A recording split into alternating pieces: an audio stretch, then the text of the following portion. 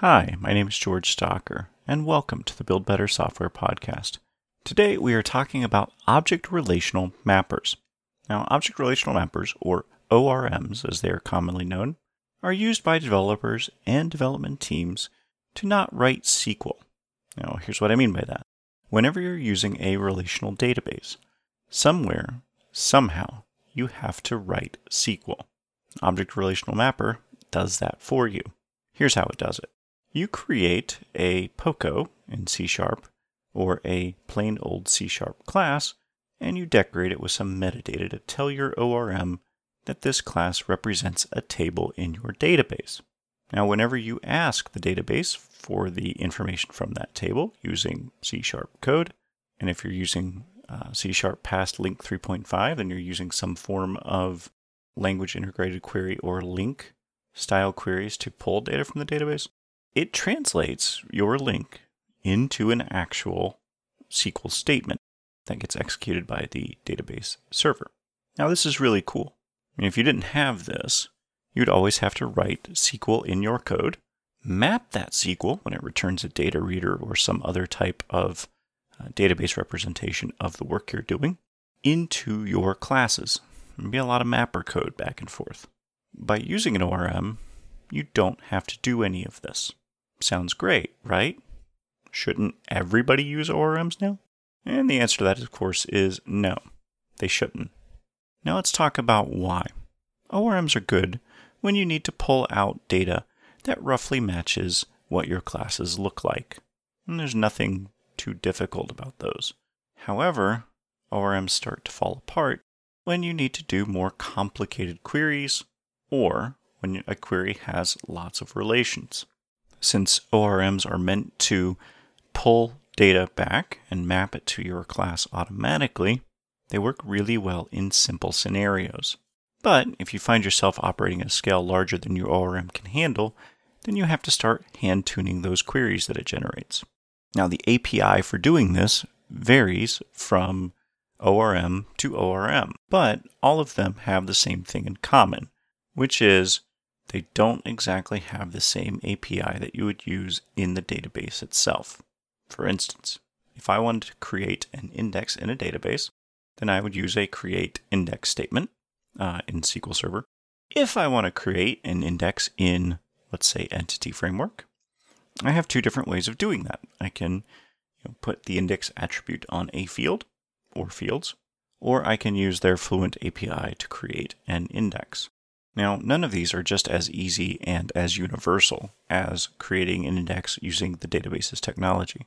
And when it comes time for me to tune the queries that use that index, it's going to be far easier for me to do that in SQL Server Management Studio than it would be to use that translation layer that the ORM would provide.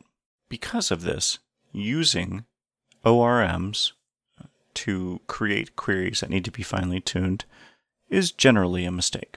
Now, I'm not dumping on ORMs here. The fundamental problem is that we use relational databases far too often, even when we don't need them. ORMs make it easy to use a relational database, but it makes it a lot harder to tune our code the way a relational database would expect. In most cases where we feel like we actually need a relational database, it's more of a vestige of inertia than anything else.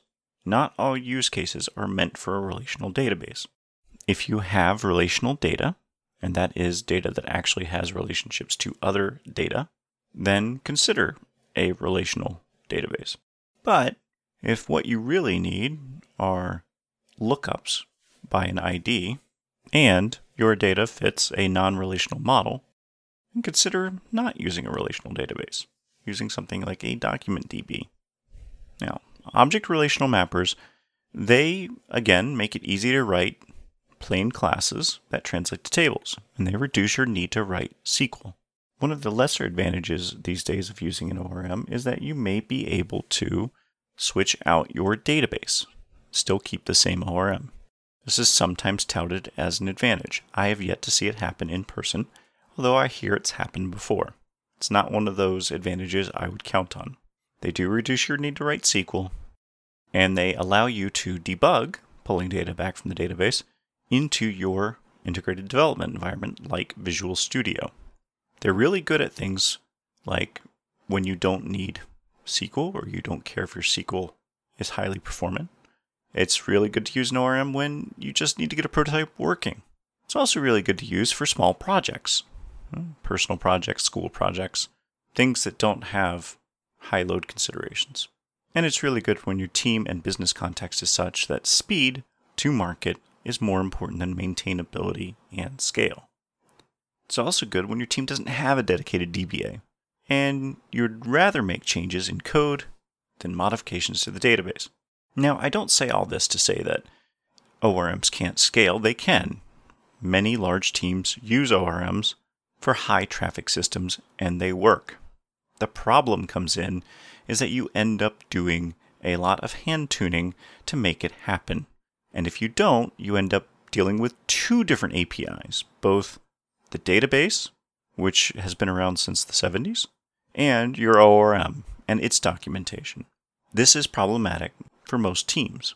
And in general, the more layers you add, the more dependencies you add as a team, the more you have to understand to get any work done. That isn't to say don't use an ORM, but it is to say make sure you're getting the value from the ORM before you commit to using it. Now, one issue that tends to compound the problem of using ORMs is teams where the idea of consistency of data access is more important than ease of data access. Here's what I mean. If a team says, we're going all in on Entity Framework, you must use Entity Framework code first for all database work. Now, immediately, anyone who's used Entity Framework code first will find the problems with that statement. Entity Framework code first does not have first-class citizens like views. So if you need a view, you can't even do it through code first. Now, other problems crop up, and they're small problems. Some are, some aren't. But they all come down to there is no ORM out there that gives you the entire API available to your database. And if you don't know your exact use cases, present and future, then you run the risk of running into problems when you say consistency is more important than ease of data access. An easy way to get around this is to say, you know what? In some cases, we will use ORMs, and others we will not. Make that a part of your planning discussions. Because sometimes to solve a problem, the easiest way to do it is to write a database index, or a database view, or a stored procedure, or a report. And those are things that ORMs generally have problems with. Now, not all teams should consider ORMs. I typically shy away from ORMs entirely.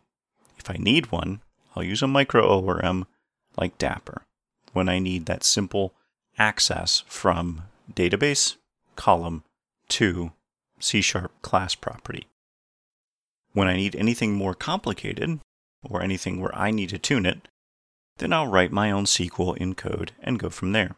This works out well, since Dapper takes care of that mapping between database column and C# class property. But it still leaves it to me when I want to do more interesting queries that aren't so easy to map. Relational mappers are also not for teams that have dedicated DBAs. And when I talk about dedicated DBAs, I mean DBAs that can help you tune queries and that can help the database run at its peak performance. The ORM will probably just insert a translation layer that will be harder to debug and harder to tune. And if your team has a good understanding of SQL, relational database engines, maybe you don't need that ORM. Maybe the time it takes you to translate code into SQL isn't enough to justify the cost of an ORM. And that's really what all of this comes down to, is cost. What are you getting out of an ORM, and what are you paying for using it? And the answer is never nothing. You're always paying in something, even if you don't know it yet. That's it for this week on the Build Better Software podcast. I'm your host, George Stocker, and I hope you'll join me again next time